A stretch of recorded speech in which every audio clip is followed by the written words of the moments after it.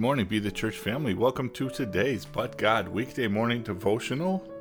We continue in 1 Peter chapter 4, looking at verses 9 through 11. Be hospitable to one another without complaint.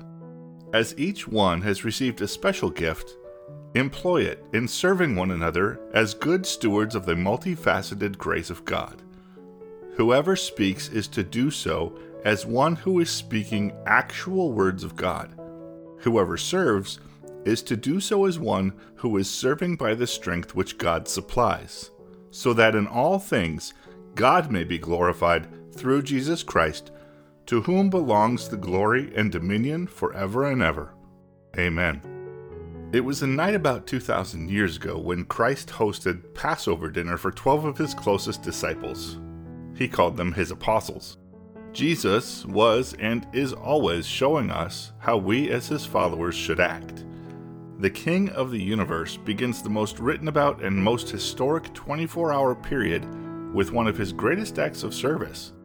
He washes each of his disciples' feet.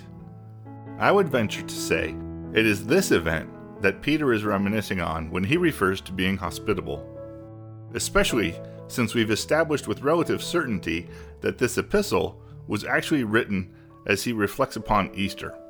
Jesus, who knows he is about to be turned over to the authorities, scourged, beaten, insulted, and hung on the cross, and that was just the physical pain, not to mention the mental and spiritual turmoil that he felt bearing the sins of all the world for all time. Well, what does he do? He hosts a dinner and served his guys. Peter explains this love as, whoever serves is to do so as one who is serving by the strength which God supplies, so that in all things God may be glorified through Jesus Christ. Thus Peter established the reason Jesus did this act of service. Jesus knew he would draw strength from serving and draw strength from his brothers in Christ. Jesus knew the storm was coming, and instead of being fearful about what he needed to do, he served his disciples by washing their feet and serving them a meal. Jesus also knew he needed his disciples' prayer and support in the Garden of Gethsemane. He asked for the support of his friends in Matthew 26, 36 through 38.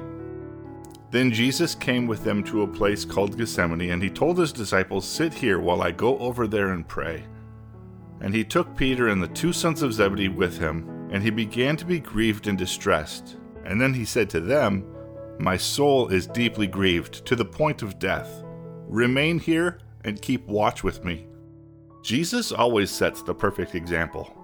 In times of beauty, in times of fellowship, and in times of utter distress and difficulties. Therefore, do as Jesus. Joyfully serve. Be among your brothers and sisters in Christ and ask for prayers, ask for support, so that we will have the strength to celebrate and endure the pleasing will of our Father in heaven. Lord, we praise your holy and perfect name. Give us the strength to endure and the peace to celebrate what you have brought us through, what you are bringing us through, and what you will help us endure in the future. Help us to lean on Jesus' example and the power of the Holy Spirit. Amen. Shalom, shalom blessings. Press in and press on.